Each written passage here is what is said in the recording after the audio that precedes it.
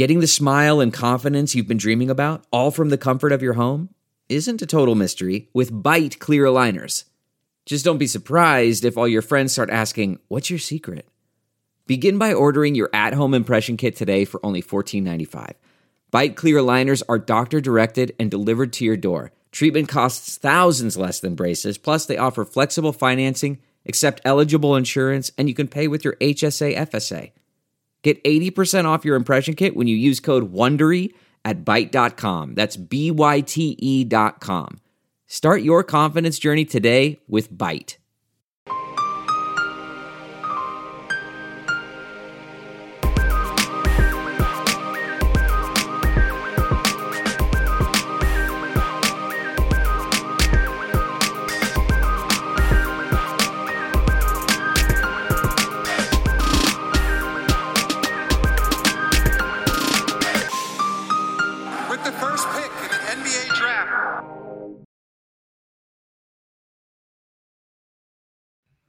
Hello and welcome to the 10th episode of the Prep to Pro NBA Draft Podcast.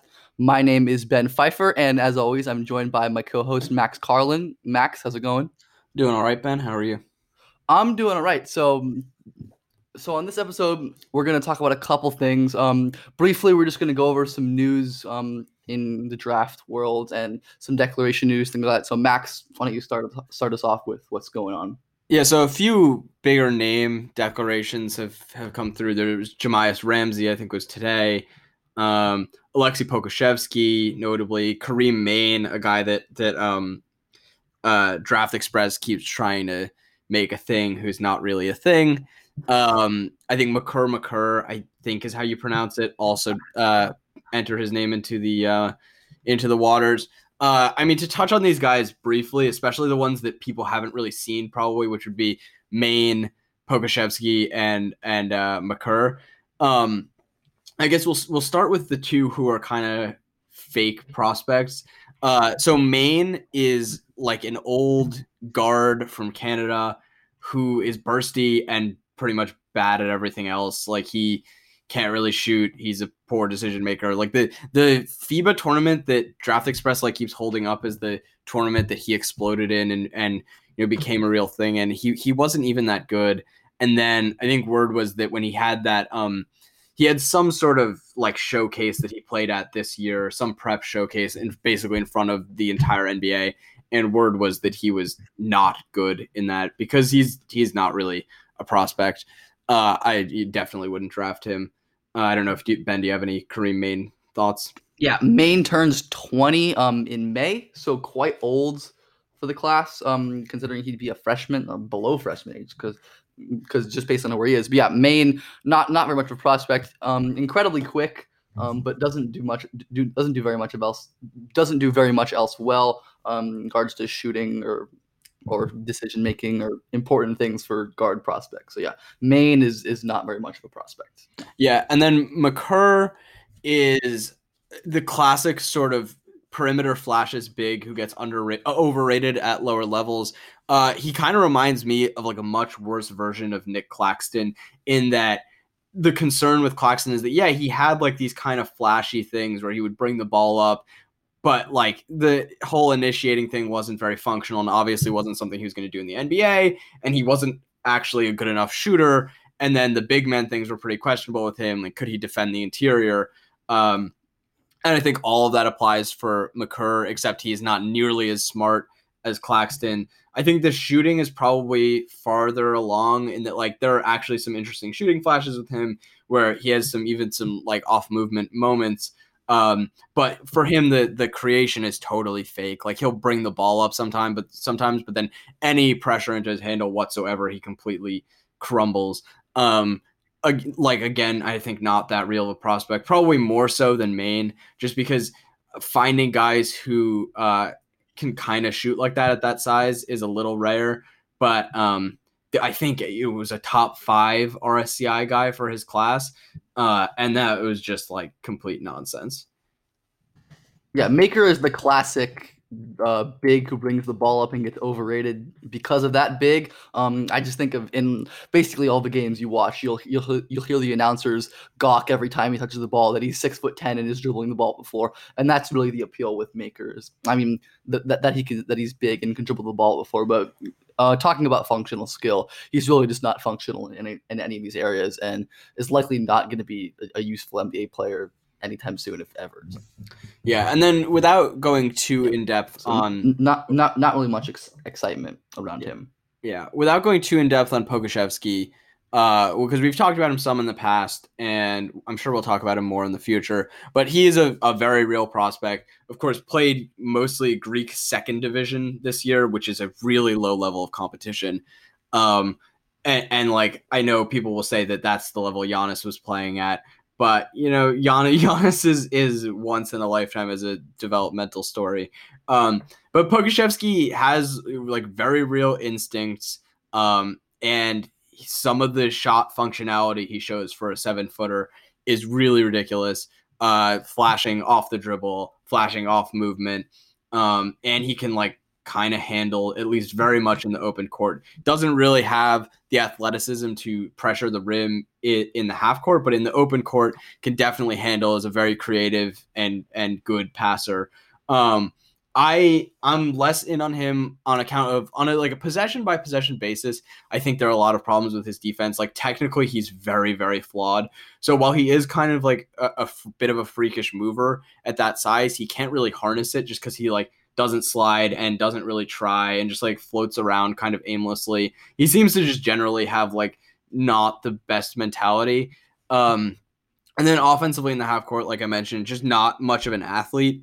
And so while I think that if the shooting comes out where it could, he'll probably be a pretty good player. But I don't really buy the creation equity that a lot of people see in him, and you know are placing him as a lottery or top 10 guy because of that.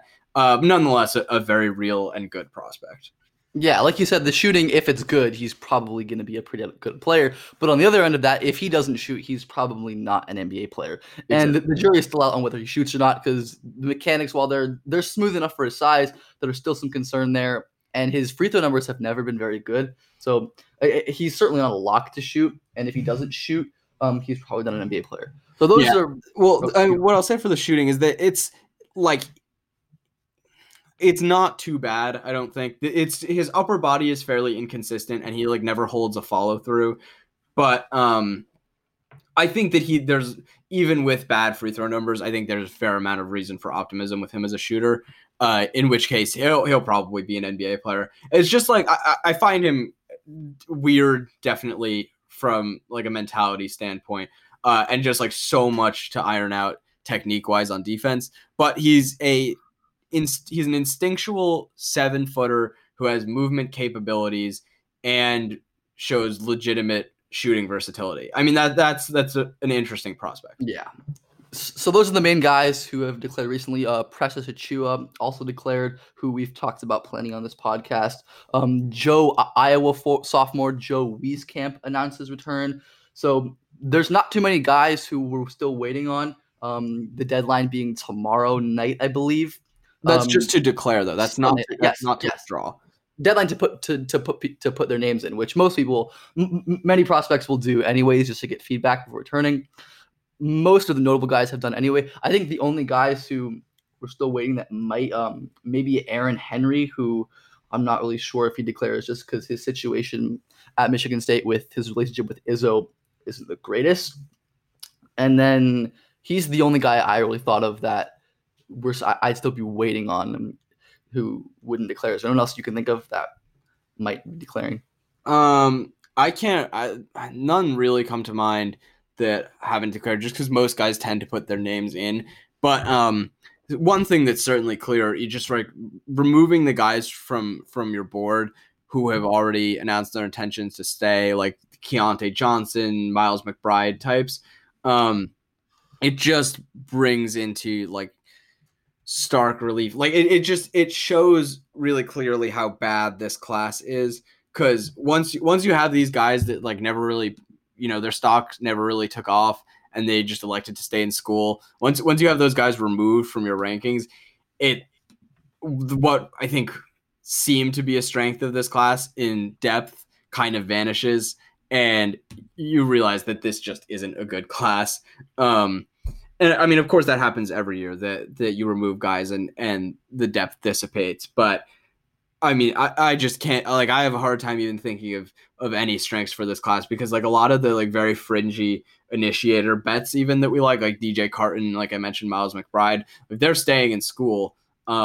And it's just, there's just not a lot of appeal in this class. Yeah, it's really not great.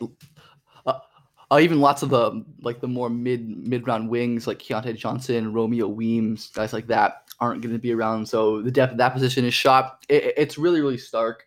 Oh, I guess like Weems is a guy. Has he announced that he's staying yet? Because he could still declare. So. Yeah, he could declare, but I mean, there hasn't really been much buzz around him. I think I heard something at some point that he might, but I'm not sure if he does. I mean, obviously we'll find out at some point. Not that he's someone that would necessarily thrive in a workout setting, because I think he is more of a team construct player. But I think he's probably someone that loses out from the whole workout situation being up in the air, because if he could even like get in front of front offices and demonstrate that he can shoot better than he did at DePaul, perhaps that would entice someone to draft him. So I think that he's probably a loser of the whole situation going on.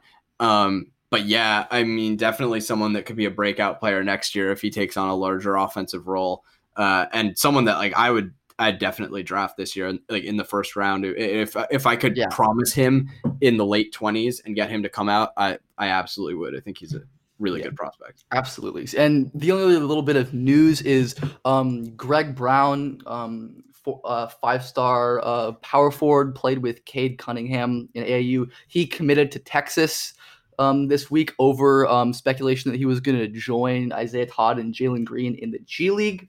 So he's going to go play at Texas in that program that has produced like a couple 5-stars recently, Bamba, but still kind of interested that he decided not to pick the G League when he got quite a good offer.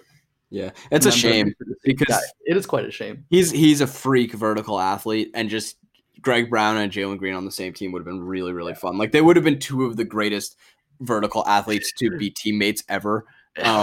They're both that good as vertical athletes. So it's a shame, but looking forward to seeing Greg Brown next year. Yeah, Brown is super freaky athletic. Him and Cade Cunningham were a match made in heaven, and him and Jalen Green would be so much fun for a different reason. But yeah, he's going to Texas next year. I believe he's like one of the last 2021 guys who just committed, and like, or at least one of the last top guys who for the 2021 draft. We know where they're going now. So yeah, so probably won't be the longest episode we've done, but we were just going to do a bit of a fun one today, discuss our favorite players in the class. I know we just trashed the class, but there are some guys that we like. So let's get started with a guy who made both of our lists. I think the only guy who made both of our lists. Yeah. Devin Vassell, we've talked about a lot, obviously, from the wing from Florida State. I think even last week we talked about him in pretty good depth, but just a sensational team defender, so instinctual, like makes these long rotations to make plays, is like just unbelievably impactful as a dig guy, just covering tons of ground and then successfully closing out. And then I do think that his creation upside is a bit underrated, just on account of there is a chance that he's a pretty high level shot maker.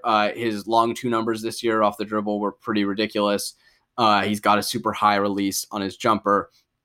And while his passing numbers weren't sensational this year, I do think he has some vision that is perhaps suppressed at Florida State, and in time could definitely manifest in some nice playmaking. So just a guy who I don't think that he's necessarily safe in the way that some would indicate, because I don't think it's an absolute lock that he's a great spot up shooter, because his mechanics are a bit funky. He's got like a behind the head like set on the left side as a righty shooter. And I as we've discussed before a lot last week, I think there are ways that you mess up his defensive deployment if you're not enabling him off the ball, because on the ball, his lateral movement is a little questionable due to some high and narrow hips, and just his body is fairly underdeveloped for a sophomore. But Devin Vassell, just brilliant player, so fun to watch. And just FSU is a joy, and I'll be mentioning another FSU guy shortly. Yeah, and even one of my favorite things about Vassell is that last season he was just this spot-up exclusive offensive player with really excellent indicators and the occasional flash of team defensive brilliance, and that's why people like myself were very in on him coming into the season. And like, this being in was relative. Like, being top 30-ish was kind of wild back then. As someone who has Vassell in the top 10 pretty comfortably at this point, and he's kind of there in draft from many draft Twitter people, and he's definitely rising in the mainstream. But yeah, Devin Vassell has just overhauled his game this year to this high volume pull-up shot maker. I remember in the first game they played the season, I think it was against Pitt, where Vassell, I think he hit 5 pull-up jumpers, and everyone was so shocked and confused. I'm pretty sure after hitting 1 all of last year. I remember watching that game and I was flipping out because, like Ben, I was a huge Vassell guy coming into the year, had him as like a top 35 guy. And then all of a sudden, this is a guy who's just draining pull-up jumpers, and on the wing, that's pretty exciting. And he maintained it for the whole year, and that's why we're talking about him as a surefire lottery guy, and I think for both of us, a top 10 guy. Yeah, I think he absolutely belongs in that top tier of prospects. You don't find guys who are as good team defenders as him, with the sort of shot creation, self-creation potential he has. I think he's probably a little underrated as a passer too. We probably talked about this at some point, but even though his decision-making is a worry and he can't really blow by anybody, I think his vision's better than he gets credit for. And he's just really not put in situations to make plays and to make passes. And he has shown some ability to make reads when he's given the leash. And I'm interested to see if there's some untapped potential there at the next level. But yeah, Vassell is awesome. Absolutely love him. Very excited to see where he lands, because he could definitely be in a position to land on a pretty good team and an impact winning pretty early in his career and later in his career as well. So. Do you want to do one of yours now? Sure. I'll do my first guy. And my first guy who I love is Tyrell Terry, Stanford freshman point guard, who I wasn't really sure if he was going to actually enter his name, but he did enter his name, and indications seem like he might actually stay in because his stock has been rising. Tyrell Terry is very scrawny freshman at Stanford. Wasn't really touted as a prospect coming into the year. Just an incredible shooter. I mean, we talked about him on episode 1, the first episode of this podcast. Max was lower and I was higher, but yeah, Terry is just like almost 40, 50, 90, even though that's not super relevant. Just incredible free throw shooter, incredible off the ball shooter, accomplished pull-up shooter. You just don't see guys with his combination of shooting, and what makes him special at his size is his finishing, where he was just one of the best guard finishers in the country at his size, or at least in the class. I think around 60% at the rim in the half court, which for a 6'1" player with his level of physical tools is an incredible testament to his touch and his body control and his finishing craft. And just, even though Terry is gonna have a long way to go in the NBA to really be an impactful player, because he's just so physically limited. I mean, he doesn't look like a guy who's going to be able to put on that much muscle just with his frame. I'm no expert in this area, but compared to other guys who are just scrawnier in general, maybe more long and scrawny, Terry is just like pretty small frame wise. And not clearly mentioned, he also like a really legitimately impactful off ball defender. Like, he'll play at the nail, he'll jump passes to the roll. He's just incredibly fun to watch. And in Stanford's offense, he would often get going off movement and hit crazy deep jumpers and make some really, really impressive finishes and passes. And probably not a guy who can contribute right away, but someone who's just a joy to watch. And if he does come back next season, I'd be very excited to watch him with Zaire Williams. I believe did commit to Stanford. Yes, I believe he did commit to Stanford. And if not, excited to see where his NBA career ends up taking him. Yeah, I think that we've discussed this before, but one of the things that makes Terry very interesting in this class is that he's like the one guard who can shoot can get to the rim and can finish at the rim. But I think that at the very least, getting to the rim in the NBA kind of vanishes because he doesn't have the handle or strength to get there. And then, I mean, burst is another question, but I think with added strength, that would maybe even look a little better. It's just that he gets bumped off spots so easily because he's so weak. And like Ben said, don't know how that strength develops. Just has a really bad frame. And I think he's someone who's just going to have to be schemed for offensively more, that he's going to have looks generated for him off the ball. But down the road could be someone who is a nice complement to a jumbo initiator, something that we've kind of talked about with like Devon Dotson before. So that kind of archetype, I don't think it's necessarily the most valuable thing, but like we said, Terry is really smart and a pretty ridiculous shooter, and a very skilled finisher. So I mean, it's a nice combination of skills. Definitely has some like conceivable upside in a class that's lacking that. I just think that there are pretty severe limitations on him physically. Yeah, absolutely. So I want to get to your next guy. Yeah, let's go with another guy with severe physical limitations, but in a very different way. Devin Vassell's FSU teammate, Patrick Williams. I love smart help defenders, and Patrick Williams is a very smart help defender. He's really just a great interior defender because he's really good with verticality, and he's just enormous. I think that defending the perimeter obviously will be a very big problem. Like we've talked about, his hips are awful. They're slow, and he just overturns egregiously. And I mean, even when he does close out well, which is kind of rare, there's just nothing he can do because of the speed of his hips. That said, I think that his interior defense is really, really valuable. And as just like a guy who I think can shoot spot ups and attack closeouts, he is bursty. He's kind of just a weird athlete in that like he's fairly vertically fairly vertically bouncy and is legitimately bursty, but then also like can't turn his hips or really move laterally. So he's just kind of a weird athlete. But youngest NCAA player in the draft, and just very smart with like a great frame and the occasional flash of off the dribble shooting and some pick and roll passing. Those probably won't be parts of his game, but just translating that to a role where he's attacking closeouts and can make decisions. I like him as a complementary piece. Someone that I've lowered on, definitely. Just have to be a little more realistic about his limitations. But I think that he in the right situation, definitely next to like a floor stretching big who needs some help protecting the rim, Patrick Williams is a great option. Yeah, I'm curious to see how his NBA team wants to use him on offense, because at this point he really is this massively flashes heavy guy. I mean, I have a fair amount of confidence in his jumper. The volume isn't wonderful. He's a really good free throw shooter, and the mechanics are pretty solid. So I think he'll shoot spot ups. But the question is, how else is he going to be used? I mean, he was almost never used as a roller, but I wonder if there's some avenues there to have him roll with, just given his frame and his ability to finish around the rim. So there's definitely going to be some interesting ways that a team could use him and hope to develop his other skills. Because if he can really develop a more reliable dribble and be a more reliable passer, even secondarily or just an off-ball passer attacking closeouts, he could be a genuinely good offensive player and someone who maybe outperforms his value in this draft, just given his youth as well, and how young he is, and being actually good at defense is pretty rare for players his age, and being as good as he is and having the flashes he does offensively. So yeah, just a really, really exciting player, and someone who I am a big fan of as well, even though that's not made my list necessarily. All right, do you want to do one that is on your list? Sure, yeah.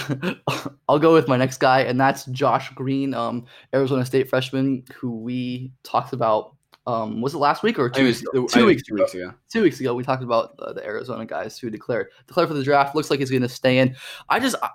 Josh Green caught my eye before, as in high school with IMG. I remember the first game I watched of him was against Anthony Edwards' Holy Cross team. And he just stood out as just this monster team defender who made these incredible rotations and had these incredible closeouts. And that kind of stuck at Arizona. I know people are kind of all over the place on his defense, at least I think, but I'm definitely on the upper end there.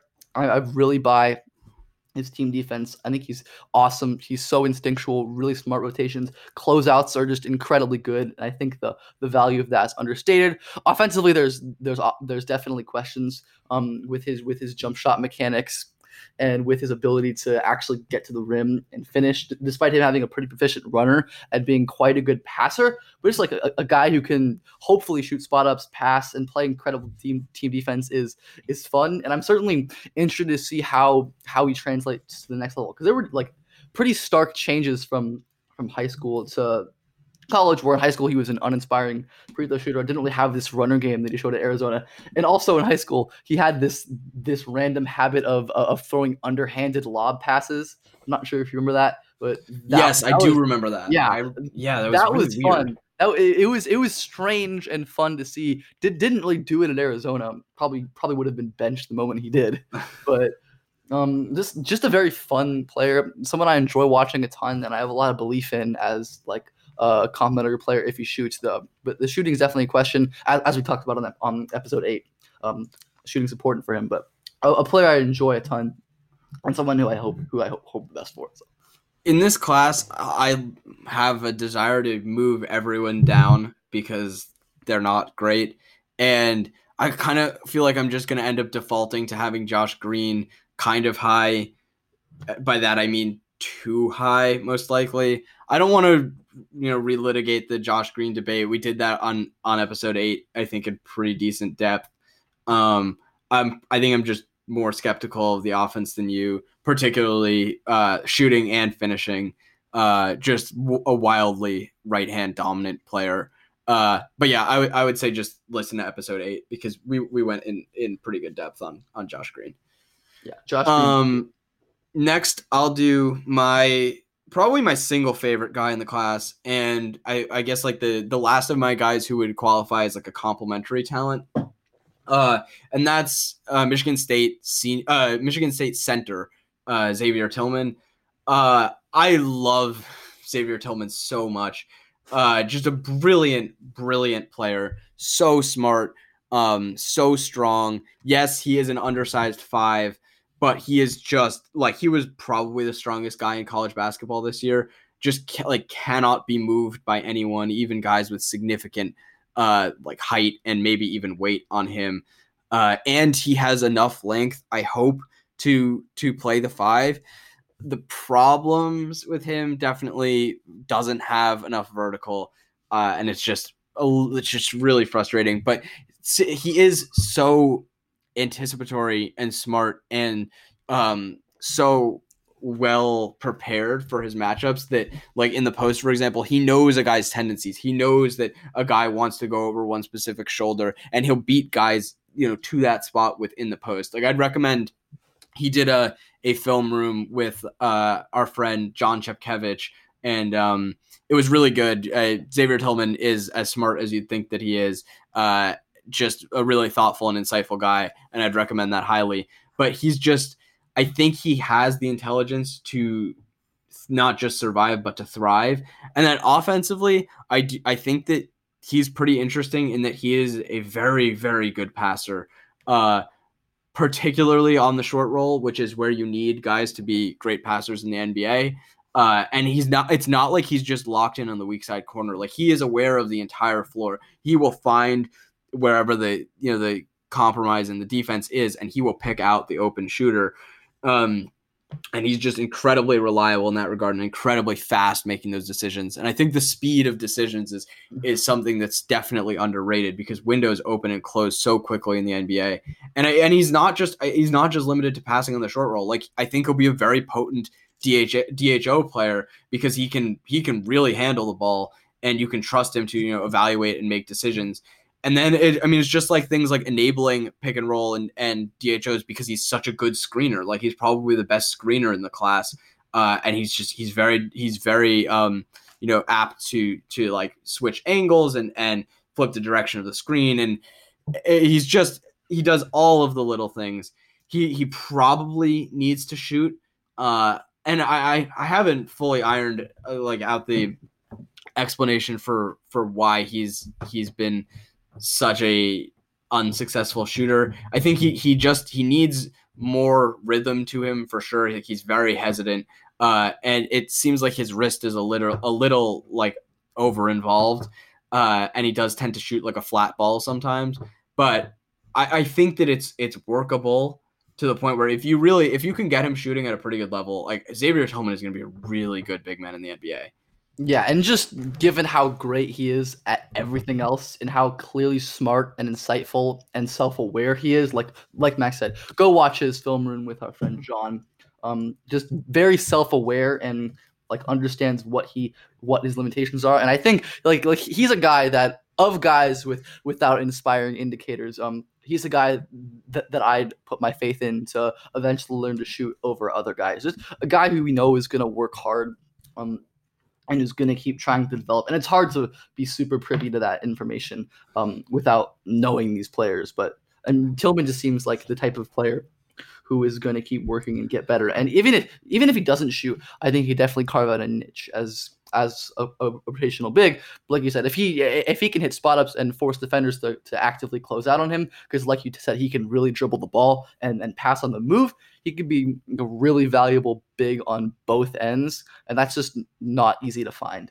Yeah, even if he doesn't shoot, I think the only thing that he needs to be like a really valuable high leverage situation big is that he needs to come out on the higher end of his like movement projection, because he moves okay. He can't really stop quickly, but he does.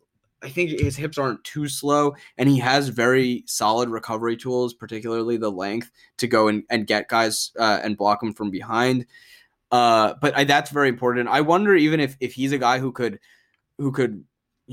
benefit from even dropping a little weight, because he is so freakishly strong anyway that he could maybe hold up at a bit of a lighter weight and then would be a bit better vertically and a bit more mobile.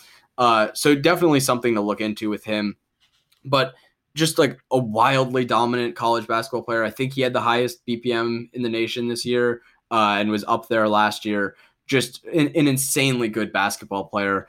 And I mean, it's not always as simple as draft good players, because there are physical limitations that matter. Like Marcus Howard is a very good college basketball player, but we're not going to be advocating for drafting Marcus Howard because there are obvious physical limitations. But with Xavier Tillman, I think it's worth a chance, just because especially the high leverage big is such a tough thing to find, and is so valuable if you do. And so I'm very in on Xavier Tillman. I'm trying not to get too carried away with him and put him too high, but just as a personal favorite, I think he's number one for me, and I do think that he is a very good prospect.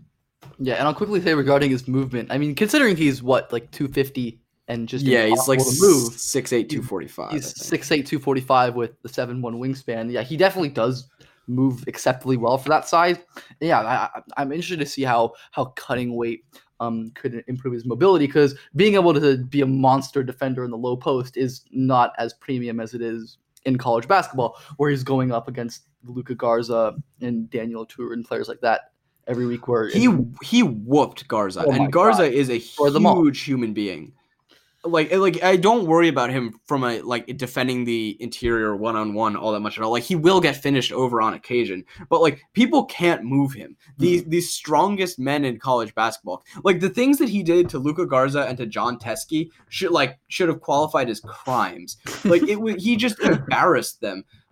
And those are guys with legit NBA center size. I don't really worry about that too much. It's more like, can he move at an acceptable enough level? Because, I mean, like we've said, if you have a 7'1" wingspan and you're strong and you're just in the right places, like, you're going to be pretty valuable defensively. It's just a matter of, can he really get up high on the floor and like contain guards at the NBA level, especially if he's going to be playing in crunch time. Yeah, one last thing. He even gave Kofi Coburn, Illinois freshman, who's like 7 foot, 300 pounds, some trouble, which is just incredible given his size and just like how incredible his leverage and core and lower body strength is. Yeah, we spent enough time talking about Tillman. Love Tillman. We went Again, too long. Not on my list, but fantastic, as we tend to do. Before we go any further, I'd like to take a moment to thank our sponsors here. Simply Safe. With home security, there's 2 ways you can go about protecting your home. There's the traditional way, where you wait weeks for a technician to do a messy installation that costs a small fortune, or there's the other way, Simply Safe. Simply Safe is everything you need in a home security system. It's award-winning protection, 2-time winner of CNET Editor's Choice Awards. Go to simplysafe.com/team today, and you'll get free shipping and a 60-day risk-free trial. You've got nothing to lose. Go now and be sure to go to simplysafe.com/team. That's simplysafe.com/team. So yeah, I'll go to my next guy, who I'm not even sure if we've talked about this guy on the pod yet, and that's Skylar Mays, LSU senior. Just a fantastically fun player. He's the issue. I mean, Skylar Mays is 6'5", and he's not particularly athletic. So that's going to put a cap on things for him right away. But he is just an incredibly good ball handler. His ball handling control is pretty ridiculous. Really loses the ball. Incredibly tight handles, stringing moves together. Has like a signature spin move where he's so controlled, playing on a defender's leverage and spinning off them to get away and make them look silly. He routinely beats guys who are quite quicker than him with that handling, and he's so strong and technically gifted as a driver, getting low and using the off arm, and he's a really talented finisher as well. He shot like 80s in the free throw percentage all 4 years, 85% this year on good volume, and nearly 40% from three, with plenty of difficult shots off movement, pull-ups from way beyond the NBA line. Offensively, despite being not so athletic, is quite complete. Also a quite good passer as well. And defensively, like I said, the athleticism and the size are concerns for Skylar Mays, but he's quite smart, and he gets a lot of steals, and his positioning is very, very good. Mays also, he kept the 4.0 all 4 years of college, and he's majoring in kinesiology, I believe, which is no easy feat, as anyone who's done college will know.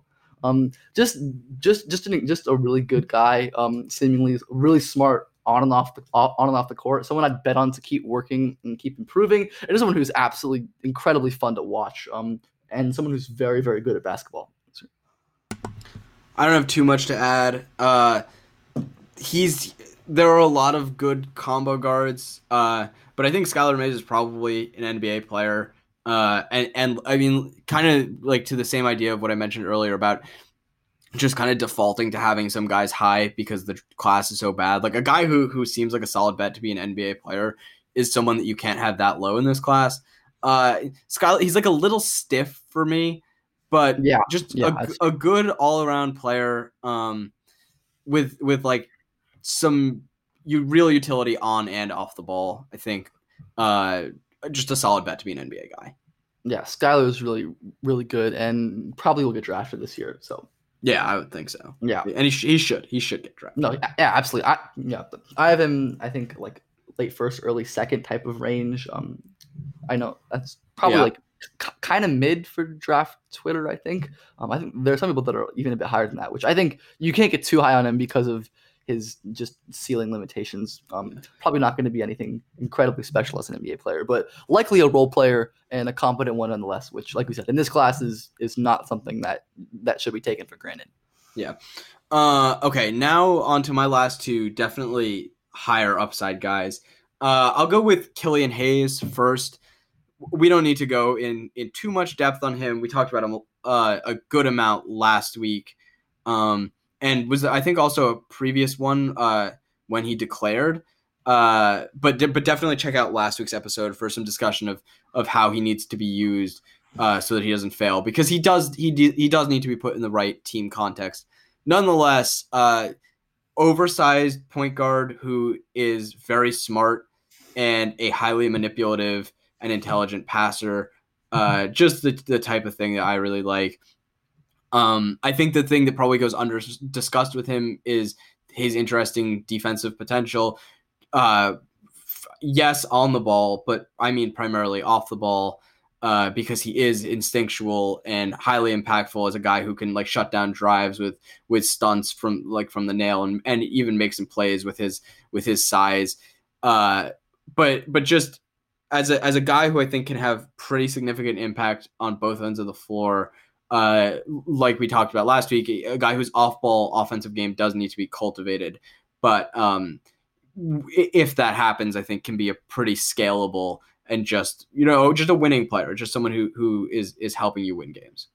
Yeah, I think your turnaround on Killian Hayes is quite funny because you were very out on Hayes for the season. I remember at this point where weren't you gonna like write about you were gonna write about him and Trey Mann in regard to initiator. And how Trey Mann has fallen. Because Killian and Trey Mann, I remember this. I never ended up doing it, but they're like sort of the opposite. They represent opposite ends of the spectrum on like your philosophy on initiators, because Trey Mann had like pretty much nothing but insane change of direction and ridiculous pull-up shooting, and Killian had pretty much nothing but intelligence is not fair to him and never was, but he was just like to the extreme of intelligence and to the extreme negative of shooting outcomes at the time and athleticism, to use a blanket term that we don't like, but just like explosiveness.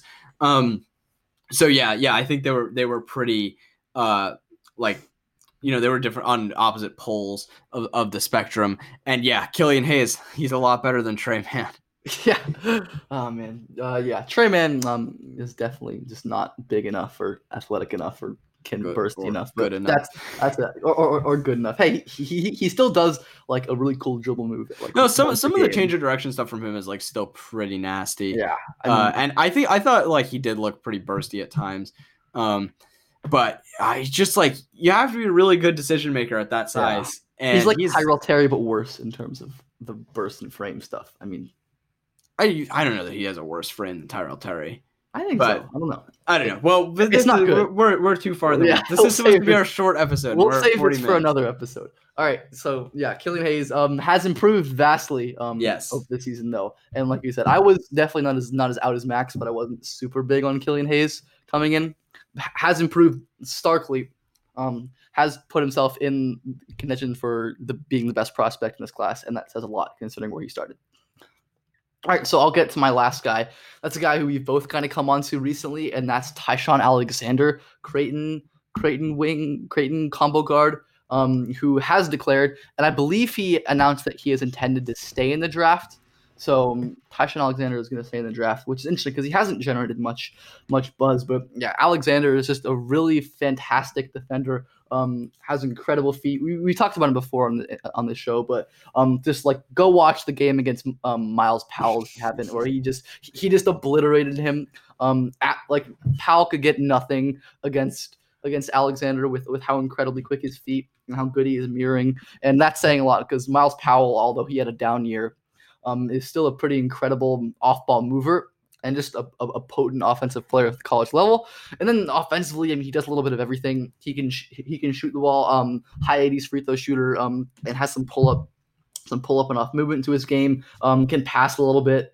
Not like the worst athlete in the world, and can get downhill a little bit. Just like as a 3-and-D combo guard type, which again is not the most exciting archetype, but in a similar vein to Mays, a guy who's probably going to be an NBA player because of his defensive and shooting ability, and the shooting especially is something that the NBA is going to catch on to. And then he's going to surprise people by just locking down all of the really good movement shooters because he's incredibly quick on his feet, changing directions and maneuvering around screens off the ball. Yeah, Ty-Shon, kind of surprised that I believe he's elected to stay in, and I'm kind of surprised at that because Creighton would have been really good next year, but I'm still excited to see where he goes, and just a really fun player to watch, and kind of a different way because you don't really see guys with his off-ball movement in terms of defense. He's just kind of a rare outlier skill, and just someone who's really interesting to watch and fun. I think there are a few guys that are like patron saints of the Prep to Pro podcast. Ty-Shon Alexander is absolutely one of them.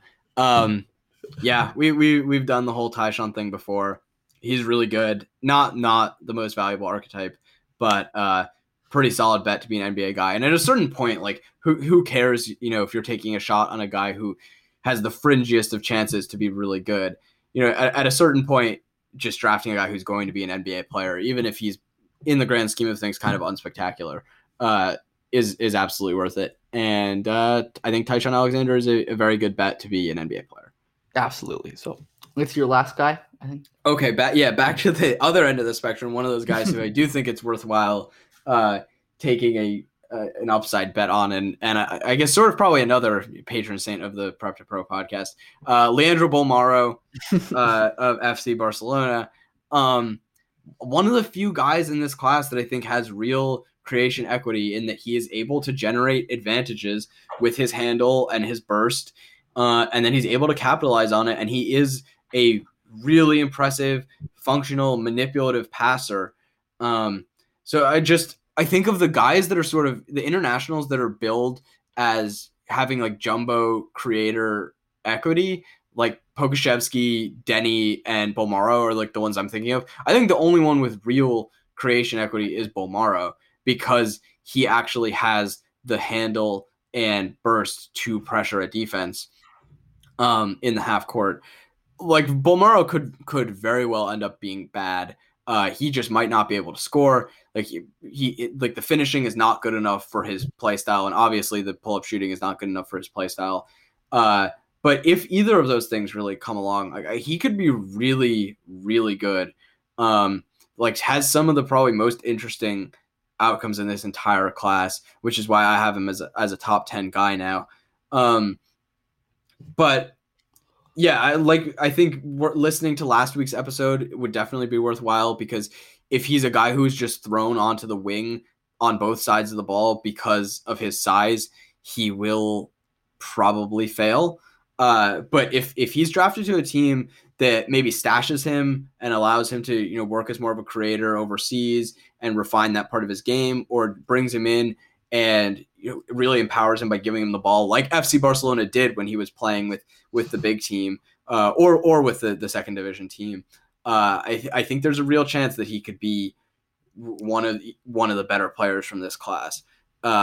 So he's definitely a gamble. There are a lot of outcomes where he is not good, but I think a gamble worth taking, and a guy who I find wildly entertaining to watch. Yeah, and also I think it's a point worth expanding on a little bit. That the fact that Bolmaro was able to contribute and still be a positive player with the big Barcelona instead of the second team, and that they actually entrusted him with some creation responsibilities, and of course defending the point of attack where he's stifling, as we've talked about. He was entrusted with those responsibilities playing with Barcelona against some very good competition, and he held up for the most part, especially at his age, which is really impressive. I think you see a lot of lower level prospects come up to their team playing to the first team playing either in EuroLeague or in their main domestic league, and just either be a guy who kind of sits in the corner on offense or just doesn't play very much. But Bolmaro doesn't do that. He actually contributes. That's just another point in his favor. Like Max said, incredibly fun to watch. Probably one of my favorites. I probably should have been on this list and would have. I just didn't want to have as many overlapping guys. Yeah, but what you mentioned with Barcelona and trusting him to create, like Denny could well be, probably even will be, a better NBA player than Leandro Bolmaro.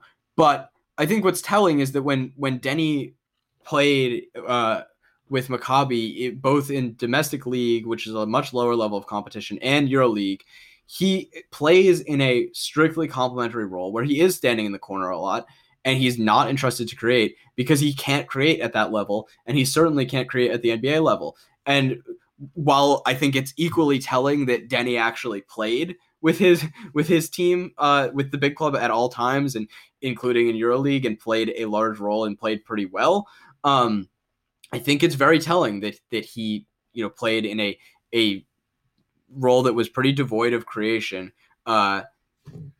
compared to Bolmaro, who on the occasions that he was with the main FC Barcelona team, he was entrusted to play on the ball on both sides of the floor. And I mean, it speaks to, I think, the differential in creation upside between the two of them. That whether that, I'm not saying that means that you have to have Bolmaro ahead of Denny. I totally understand the argument for Denny. Just I think strictly as like guys with creation upside, I think that like Denny has very little of that equity that I think is definitely, I mean, if you're taking him in the top 5, you expect him to have, whereas Bolmaro like very, very legitimately has a chance to be that type of guy. Yeah, so those are all of our favorites. So why don't we get on to our catching eye guys who we've been watching recently that we have opinions on. So Max, would you like to go with your first? Sure. Let's try to keep this, I guess, kind of brief. I'll just quickly mention Devontae Jordan, guard at Buffalo. He's a senior, just very impressive athlete, just a slippery guy, good finisher, pretty impressive passer. But, and this is a large but, he is a guard who is a career 40.7% free throw shooter. So yeah, that's probably not going to work. Nonetheless, impressive athlete, just like impressive pretty much in every other regard except for the shooting. Yeah, I had a feeling this would come up after knowing you were watching Neesmith the last couple of days, because that Buffalo game, everyone's like, wow, just goes through the cycle with where they're amazed by his ability to change directions, and then they go look up his stats, and they immediately stop taking notes on him. So, all right, so I have two quick guys who are both similar. The first one is Shakur Houston, I think. May have butchered that. Grad transfer, I believe, or even a grad transfer, but transferred to Oregon this year. And he's just an incredible team defender. I mean, pops in every single Oregon game that you watch as a team defender, makes long rotations, aggressive running in the post for steals, rotates to protect the rim, is pretty mobile for his size, and at 6'8", about, I believe, 6'7", 6'8", can really move on the perimeter and the interior. Offensively, he can also really pass the ball too. He's a quick decision maker. Can move the ball, make some pretty impressive interior passes. And that's kind of where the goodness stops with him, and where it becomes apparent that he's not really an NBA prospect, because he's 24 and will be 24 at the beginning of his theoretical NBA career, and he shot in the 50s at the free throw line this year. So just a guy with that combination of being unable to shoot and age, kind of TJ Holyfield-ish in that vein, who I think we might have talked about. But like worse as a shooter. Yeah, worse shooting at TJ Holyfield, which just dampens his chances even more. So, yeah, not very good. I'm not sure you have any takes there, but I don't really have a strong take. I just like never really took him all that seriously because of the shooting at his age and size. The other guy I wanted to mention quickly is a much bigger name, Cassius Winston. Just while watching a lot of Xavier Tillman recently, Cassius Winston is so good. Like, he's a guy I've been skeptical of in the past just because of his size and athleticism. And honestly, I've never really loved his vision as a passer. Like, he is a good passer, but I don't think that his vision is otherworldly. But what is otherworldly is his shooting. He is just an outrageous shooter. And I know something we've mentioned a lot in the past is that we don't really value guys that are pretty strictly backup point guards just because they're so it is the most replaceable thing in basketball. Just as far as guys who are going to be NBA players, Cassius Winston will probably be an NBA player. I don't think a very good one or a very valuable one or one that's too hard to replace, but that guy is just a sensational shooter. And a real prospect, in spite of his physical limitations. Yeah, I think I'm probably a bit higher on his passing than you are. I do enjoy his passing quite a bit, and he does some really fun things as a passer. But yeah, just ridiculous shooting. I mean, across his career, though he had a down year this year by his standards, still quite good. Just over the 4-year sample, just absolutely fantastic shooting the basketball. And if you have nothing else to say on him, I will go with my last guy, another very good shooter, and a guy who's been generating some hype in the mainstream recently, and that's Sam Merrill, Utah State senior guard. Is a really, really good shooter. Shot high 80s from the free throw line all 4 years. Great shooting percentages. Has legit versatility and can pass a little bit off the ball at 6'5", but really is super uninspiring athletically, can't really get to the rim or finish, and defensively is nothing special. But he's been there have been multiple bigger name basketball people who seem to have been praising him a lot recently, and it's a little bit confusing. I mean, Merrill is very good shooting the basketball, and because of that, he's gonna have a chance to play in the NBA because of how much they put a premium on shooting. But he's just kind of surprising to see him as a guy who's really kind of generating this mainstream hype as a guy, who played in the Mountain West, Had like some notable moments, the game winner against San Diego State, but still not a really high profile player, and is going to be 24 by the time he's an NBA player, so incredibly old. Just someone who, like we talked about, this class is so weak in terms of depth, probably belongs like somewhere in the top 100 at some point. But just a guy who I'm curious to see where he ends up going because of this hype that he's generated recently. I kind of get it. Like, he's not an NBA athlete, but I feel like you could say that about a good amount of these shooters that make it. And he is a bonkers shooter. Like, what are his career numbers? It's 42% on almost 6 attempts a game. Like, he's a really, really good shooter and conceivably has like off guard size. So I get it if you're sort of, I don't want to say chasing the next Duncan Robinson, because I don't even know how like replicable of a thing that is. But as far as a guy that you'd consider maybe as an undrafted free agent, like, I don't know, see if you can like squeeze enough athleticism out of him. I'm pretty skeptical, I guess, but the dude's an outrageous shooter. Yeah, and like we said, I've seen some opinions that he has some on the ball equity. Definitely wouldn't agree with that. Just even if he showed some ability to run pick and rolls and handle at this level, just not athletic enough to do it at the NBA level and not skilled enough there. But yeah, a ridiculous shooter, someone definitely worth getting as an undrafted free agent.